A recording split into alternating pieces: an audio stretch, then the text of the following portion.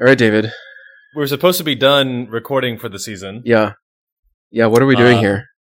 Well, okay. Sorry. I'm on location and I have all these kinds of things that are distracting me right now because I'm not in my normal habitat. Yeah. And this is Holy Week, and so I've got a lot of stuff to be doing right now.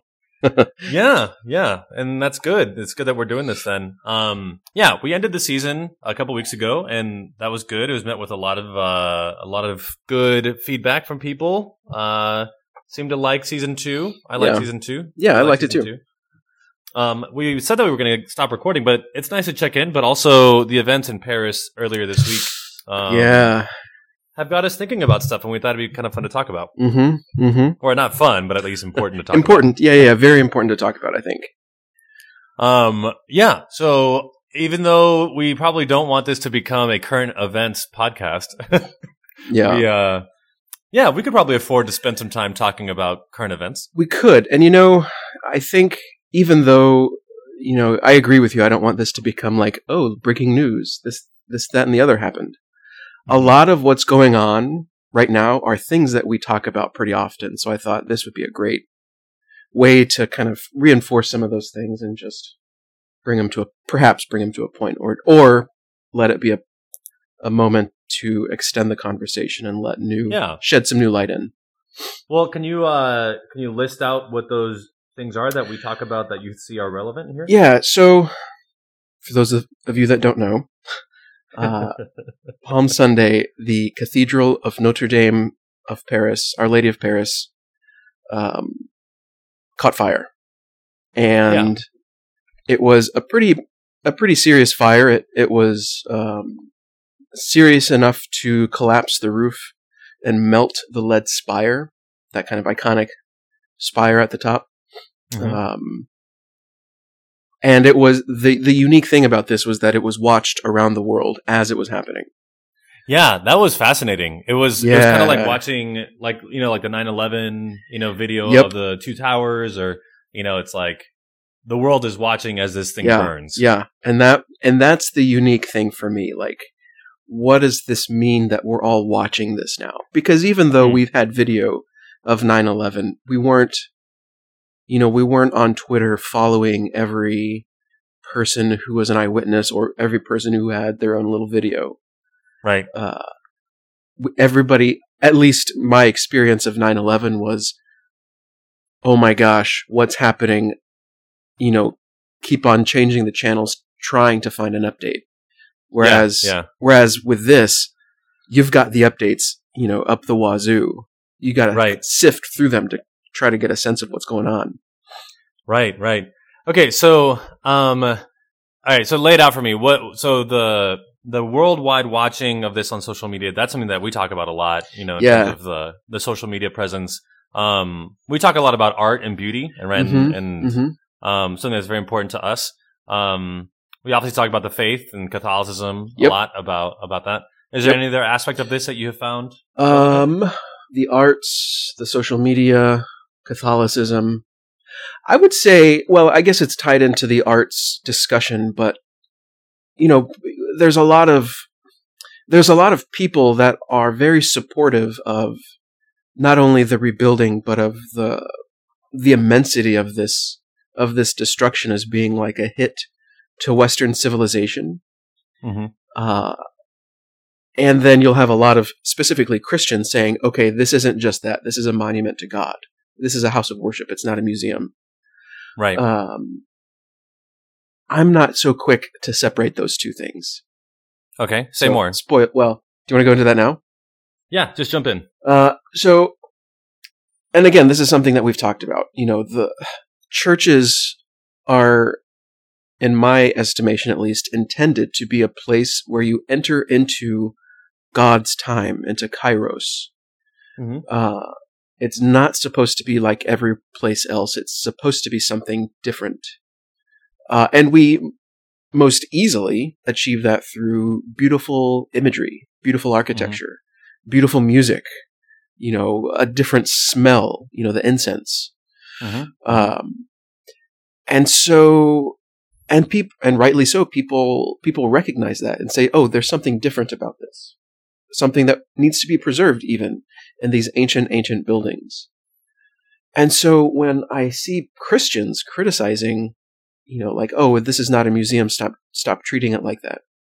It's like, well, I get what you're saying, but we have to take care that we take care of the artistic importance of beauty in our faith.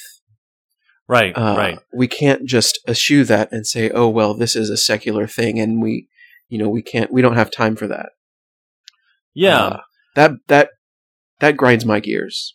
So hold on, let me try to understand. So it grinds your gears that some Christians are complaining that the world is treating this as like, solely on the surface of like, oh, this beautiful building is burning and it's an important building. Yes. And then those Christians are similarly saying, or by extension saying, it's more important than that. It's a house of worship, and that's the problem, or that's the concern. Which I agree with. I agree with that. Right. I just don't want there to be such a stark separation between those two things. Yeah, fair enough. They work together, and they have to work together. Okay, so you're going to need to do some convincing here, because I'm a little bit on that other side in the way that I see this right now. And what I mean by that is that I have found it at least interesting or kind of surprising that the amount of shock that's reverberated through the West has primarily been dominated by the narrative of the importance of this structure for French identity and French nationalism and French landscape and the patrimony of France and the patrimony of the West in terms of its importance as an iconic piece. Yeah. And very little by way of the importance of it as the mother church of France or of the Cathedral Church of the Archdiocese of Paris or, a temple to God. So there's not a lot of language around that. And I guess that's where I feel a sort of sympathy with the Christian critique is that here's maybe an example that you can jump against if you'd like. I was listening to NPR yesterday morning, and there was a woman who was talking about how important Notre Dame Cathedral is for, life in Paris. And she was talking about walking to work every day, and there's Notre Dame, and you just experience it there in the landscape, and it's a feature of our life here in Paris. And all I could stop and wonder and think about is like, well, have you ever been inside? Have you ever stopped to go to mass there? Have you ever been to confession there? Is there any experience that you have of the church as a church, or is it just a feature of the landscape of Paris? And I guess that's where I side with that perspective, is that I have a critique of the culture of saying, this is a beautiful architectural piece, and it goes nothing beyond that. Yeah, and I mean this is that precisely that frustration that I've been noticing within myself, because I completely agree with you. Honestly, I don't know that I can name what it is that bugs me about that particular critique, because I completely agree with it. If this is just something that you look at from the outside, then what's the use? Mm-hmm. On the other hand, I do agree that it's a part of France. It's a part of Paris in a very deep way, in that Catholicism is a part of France in a very deep way. Mm. And when we just see this as, a part of the landscape, that's a big problem. And a big part of that problem is that, for the most part, people in France just see Catholicism at best as a piece of the landscape. Yeah, that's a good point. And maybe to defend your critique for a second, is that you see a reductionism happening on both sides. That on one side, it's a reductionism to a piece of the landscape, and on the other side, it's a reductionism to a temple of worship that should not be co-opted by the culture. Exactly. It's so far removed from France that, nobody owns it, God owns it, blah, blah, blah, blah, blah.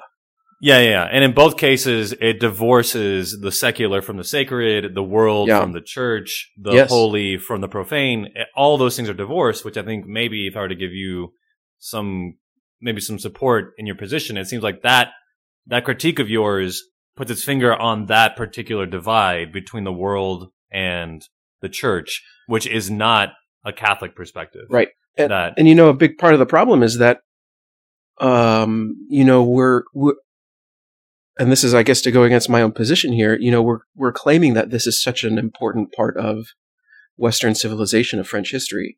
And yet it is something that you just kind of look at from afar, that you don't go in and see the beautiful windows or the paintings or the statues or experience the liturgy and the worship of God. You know, and that could, I mean, that, well, there's many reasons why that could happen, but, you know, I was just talking about this in class last night with the prophets. A lot of the time, prophets in the Old Testament are trying to call people out of their tepidity. You know, their faith has become stale. And there's often a big moment like this where you can be kind of shocked, jarred out of your complacency. Yeah. Oh, yeah. I see that. Which is good. So there's a moment here that could potentially, you know, rejuvenate curiosity about Catholic identity and the importance of Catholicism for French identity. Yeah. Well, and that's I think an opportunity, you know? It is a huge opportunity. And it's fascinating to look at how many non-Catholics, even non-Christians, are in support of this building. Like, that by itself shows the importance of something like this. We don't do this for every church that catches fire or is damaged in some way. Right, like, right. There's something different about, maybe we should, right? Maybe we should be more intentional about houses of worship. Well, maybe. I mean, I think, okay, so 3 churches burned in New Orleans in the last 2 weeks, or in Louisiana. 3 historically black churches were burning in the Opelousas area where you and I did our novitiate. That's something. You know, there were plenty of churches in the South that have burned of the United States. But even in France, over the last year, there have been different churches that have been burned for different reasons. And none of those cause as much of a worldwide phenomenon and reaction as Notre Dame. And I think for good reason, is that there's something iconic about this building that it symbolizes. And I was listening to Bishop Barron about this morning, is that there's something about this building that sits at the heart of Western civilization as an icon of how the church is in the seedbed of Europe, that Paris is at the heart of Europe and the church is at the heart of Paris. Right. And so, and that's precisely what people are trying to divorce. They're trying to remove as best they can faith, Catholicism, this great religious cultural identity. Right. And then you take its legs out when you do that. But this is the critique that you're railing against, is that you don't want to say that, don't you? Like, you were saying that that's what you don't like, is that people keep pointing to this as a religious building, and you're saying that it has value beyond that. Not simply beyond that. That's at the heart. That's what it's for. It's a house of worship. You know, Jesus was very clear about houses of worship that don't do that. But it's more than that. It doesn't go beyond that. It's just more than that. Sure. That's good. It is a part of France, and it is a crucial part of Western civilization. Because Christ is a central part of that. Yeah, exactly. Yeah, my problem is we're trying to separate those too starkly, too cleanly. Yeah. And it just doesn't work. You know what? One thing that I've been thinking about a lot in the last couple of days is the book that I was reading that I told you about. Pillars of the Earth. Oh yeah. Because it was a book about the building of a medieval cathedral. And that was sort of the whole arc of the whole book, was the building of this medieval cathedral. And it was interesting because the way that the book was written, it was set in England, but the main character, who's the architect for the cathedral, he learns how to build cathedrals in the style of the Gothic churches in Paris. And so he goes to France and he learns how to build in the style of Saint Denis. So Saint Denis was the first real Gothic church to ever be built in the early 13th century. And that's where you start seeing I was curious about a lot of the architectural stuff. So apparently before the movement in the Gothic movement in Paris, before that actually took off, the Romanesque style and also the styles that were happening in England, those styles were very thick stone walls that didn't allow for glass to be used in the windows. Right. And so the style change allowed for thinner walls that allowed for bigger windows. Yep. And that's why you have all these magnificent windows in the Gothic churches.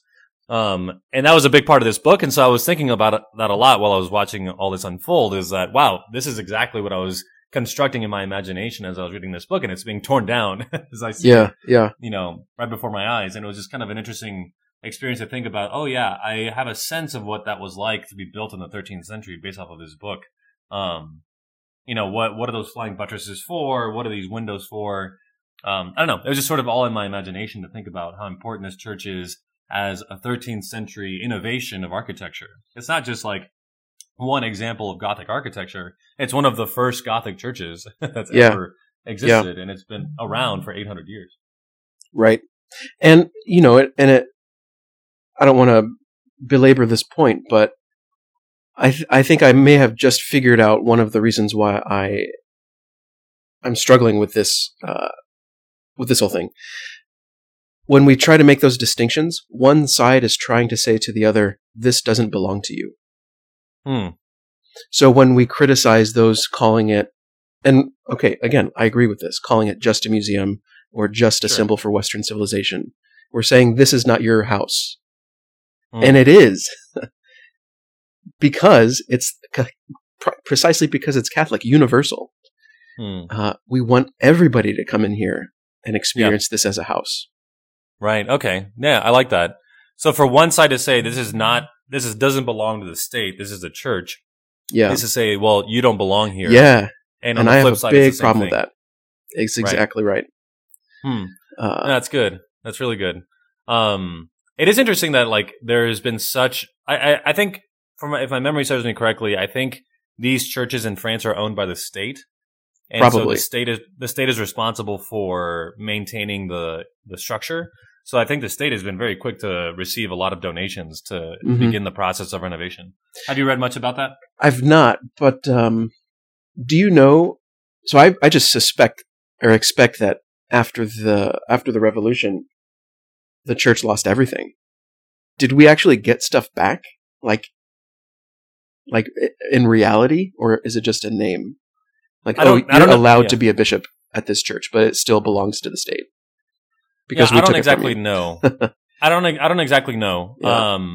But I think about it more in terms of like in St. Louis, the parish church of the university is our parish, but the building is owned by the university. Right. So the building operates the building and takes care of it, maintains it, but we own the parish. So I wonder if there's a similar thing there with the cathedral, is that it's a cathedral church of the Archdiocese of Paris, but the building itself is owned by the state. Yeah. And the state is able to fund it, because I don't know if the church would be even able to fund the restoration of this sort of building. Right.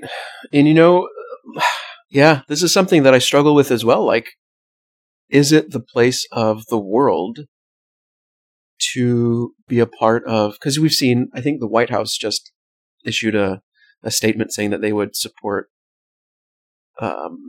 financially the restoration. Yeah. I saw Tim Cook said that he would donate, because it goes back to, we've got a lot of problems in the U.S. that need support. Should those resources go to this cathedral? I don't know. Well, this goes back to the first problem you brought up, which is social media, which is right. That it is Notre Dame, so this is another thing, but like if the social media thing wasn't so big, then how much attention would this have garnered so quickly, from Tim Cook, from the President of the United States, and also people start jumping on the bandwagon of like, exactly. Well, there's a lot of there's a lot of cheer pressure that if you don't donate, then there's something wrong with you. Yeah. No, it raises interesting questions there. I mean, I'm happy that they're giving money to the project. Right, that's going to be awesome. Right. One of my concerns is I'm curious about how. So I've seen a lot of things online about like there's been a lot of studies done on Notre Dame of its architecture, and it's been like detailed work, blueprinting done so that they could restore the thing exactly as it was. Yeah. Or are they going to change it somehow? Which is an interesting question, because in the history of the church, this is precisely what happens, is that churches burn and then you rebuild them and they get rebuilt better, bigger and better. Right. And I think it's a beautiful opportunity, but I have some trepidation, because I don't know if I trust, contemporary artistic taste to, first off, to do a good job in in harmony with the Gothic style, but also to not botch the job, to like, oh, we're going to build a glass ceiling. And we don't have a great track record with church renovations.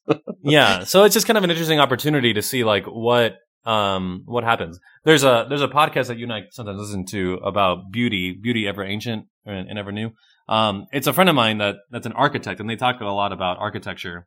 It's a good podcast, and I tweeted at them to see if they're going to talk about this. I'm sure that they will, because it's an opportunity for Catholic architects to weigh in on how how would a church like this be renovated. Well, it was already in the process of renovation, Right. And even the spire was a renovation piece. Well, I think the entire roof that burned was a recent addition. I don't know if that's right. I think the spire was an addition. Spire is 19th century. Right. But I think that the lumber in the roof was original. Because I was listening to NPR this morning, they were talking about how the trees that were forested for the lumber were from trees that don't grow in France anymore. Wow. Yeah. Which is kind of cool. Yeah. Yeah, so there's a lot there that I really do, I think, is important to talk about. Where to start? So, I think it was Assassin's Creed, the video game, that did that 3D modeling. And so there's like an exact replica in the game of this church. Oh, really? Yeah. And so that's supposedly, like, if they go that route, that will be a major resource for restoration. Yeah, which is kind of cool. It is. I would always side with history in that there is great precedent for not restoring things exactly to what they were. Exactly. Yeah, for sure. And every generation, and I think this was part of the beauty of the way that churches like the Sagrada Familia in Barcelona, or even any cathedral like Notre Dame, over generations is built and it's added to. Yeah. And I think that's exactly what we don't really understand today. Partly because we don't really, that's not a part of our cultural knowledge anymore, history, and the way that things develop and how they were even built in the first place. Mm-hmm. I've mentioned to you the other day that, we're still dealing with this, this gross misunderstanding of the medieval age as dark, this lie that the Renaissance or the Enlightenment told us, that people were illiterate and incapable of reason and higher thought. Is ridiculous, because they built a church like this that not only survives, centuries upon centuries, but that can literally withstand being caught on fire and the roof collapsing. Right. This is a marvel of engineering that you don't get with illiterate peasants or farmers or whatever the stereotypes are of the Middle Ages. Yeah, that's a good point. That this is an opportunity for us to comment on how brilliant the Middle Ages really were. Yeah, exactly. And that they were, in fact, built with this, what you're talking about, with this understanding that fires will happen. And it will be an opportunity for us to change and to renovate and to make it better as the technology advances. Right. So, for example, when the president of France commented on the renovation process, it was interesting. He said, we will renovate this in 5 years. And it's like, yeah, that's a mistake. Yeah, but it is a mistake. But I also think that it's an interesting. I appreciate the time frame that it is possible to do this in 5 years, right? Which is unheard of in the Middle Ages. Right. I think that you can build the roof of a cathedral in 5 years. That's insane. Yeah, but the process of doing it over a long period of time is what gives it such weight, I think. And we see what happens all around us every single day. These buildings that go up in a day, they're eyesores, and they fall down in a year. Yeah, and they're dated in 10 years. Right. But when you've got something that is being built over the course of 100 years, then it's constantly being added to and constantly being updated. And so it's a part of that 100 years. Right. Yeah, no, that's interesting. So, I wonder if the time frame of 5 years, it's interesting what it presupposes. It presupposes that the goal is to restore it to its glory. Yes. And I think that's the mistake. I completely agree. Yeah, we don't need to restore this thing to its former glory. We need to take this as a new starting point. Exactly. Yeah. And what does that imply when we say we need to restore it to its glory? That the ancients had it right and we can't do anything like that ever again. Yeah, and we can. It's in our power. We did that in the first place, A. Yeah. And B, and this is part of the problem. And as a Catholic artist, this is something that, pardon the phrasing, but lit a fire under me. It's like, no, we need to step up our game. We need to insist on artists and craftsmen and what have you coming back and being a huge part of our worship spaces. And yeah, that's something that's lacking. Mm-hmm. And which feeds that flame of thinking, oh, well, once these are lost, they're lost forever, which is just not true. Right. Gosh, this whole experience has there's been so many layers to this thing, the mourning of the loss of a building, which is a significant part of the life of the West and the life of the church, which is a legitimate thing to mourn. But then at the same time, like you and I have been joking around about the quote from Batman Begins, when Ra's al Ghul burns down Wayne Manor and, it's Alfred that tells Bruce, Wayne Manor is more than bricks and mortar. Mm-hmm. So there's that dimension of it as well, where it's like, we know that we can mourn the loss of one of our churches while simultaneously remembering that we are the church, right. And that's important. But it's not right to just focus on that latter point, that we are just the church and the buildings don't matter, because clearly they do. Exactly, the buildings do matter because they're church as well. Right? They're incarnational points. They're mm-hmm. points of contact with reality and the world. I mean, that's the whole.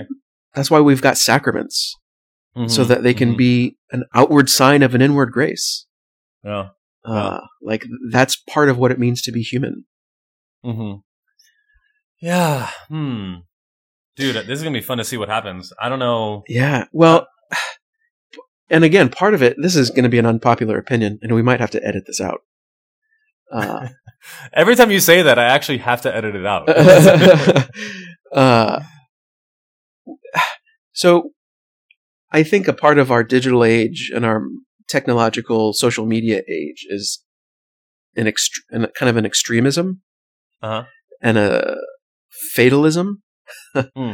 So everybody tuned in on that morning and saw the church on fire. I sent immediately, as soon as I saw it, I sent you a text and some other guys a text. And so we literally saw this thing from the beginning. And look at the way that people are still talking about it. Like, oh, this church is destroyed. France is mourning the loss of her, et cetera, et cetera. Mm-hmm. It's not that bad. It's probably had worse. Well, I can't say that. I don't know for sure. But because we've seen this and had this emotional attachment from the beginning, we just assume that it's a total and complete destruction. Right. Which it's not. A lot of the stuff is, because of the renovations that were taking place in the first place, a lot of the statues were already removed. A lot of the, relics were already removed.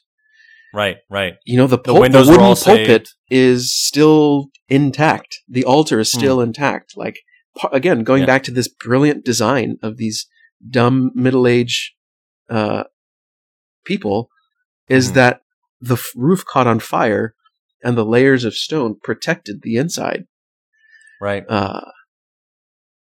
And yet... It's a marvel. It's incredible. Man. But we're still treating it and we're still talking about it as if it were, the Twin Towers being knocked to the ground. Yeah, there is a difference. I guess maybe that analogy is appropriate in terms of the shock value for people in especially in France. And I think in that sense it's a fair comparison, but there's a major dissimilarity. Yeah, there were not people jumping out of the cathedral. Right, there was nobody that was that's hurt horrific. In the cathedral. Right. I mean, the cathedral didn't kill anybody. Exactly. Right? And also it also didn't crumble to the ground. Right. So there is a major dissimilarity in terms of the actual facts of the case, but I guess the analogy helps people understand the degree to which the French people are mourning the loss of an aspect of their their world, right? The security of their world has sort of been but it's, I mean, okay, touched. yeah, there's a big fire, but again, the church isn't lost; it's still there. Yeah, like look at pictures. Go online and look at pictures of it today. It's missing a spire, and that's all that you'd be able to notice, unless you went in and saw and smelled the smoke and etc. Right. No, yeah, I appreciate that perspective because I think there's like a catastrophizing that can happen of like, oh, it's all gone, and there's a fatalism there too of like, oh, it's, what are we going to do? And then we have to rally to get it all back to where it was. And it's like, no, the church is actually still pretty secure. It's still. Yeah. No, and I do want to make sure that I'm being clear here, right? A lot of people have a strong emotional attachment to that church, and rightly so. I mean, that's what churches are for. And so when destruction of any level happens, then that's a serious matter. Mm-hmm. But the extremes that we're seeing, I think, is a little much. Mm-hmm. Mm-hmm. Yeah, fair enough. Like, be sad, mourn, like legitimate mourn. But let's take a lesson from St. Paul. Christians grieve with hope, and that's what makes us Christian, is that we hope in the resurrection.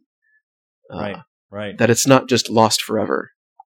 So, do you know what ironically, I finished that book that I was reading, that book about the cathedral.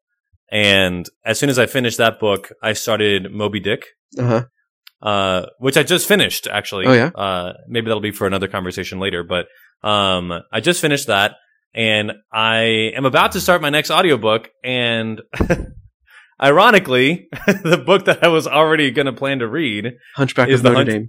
Yeah.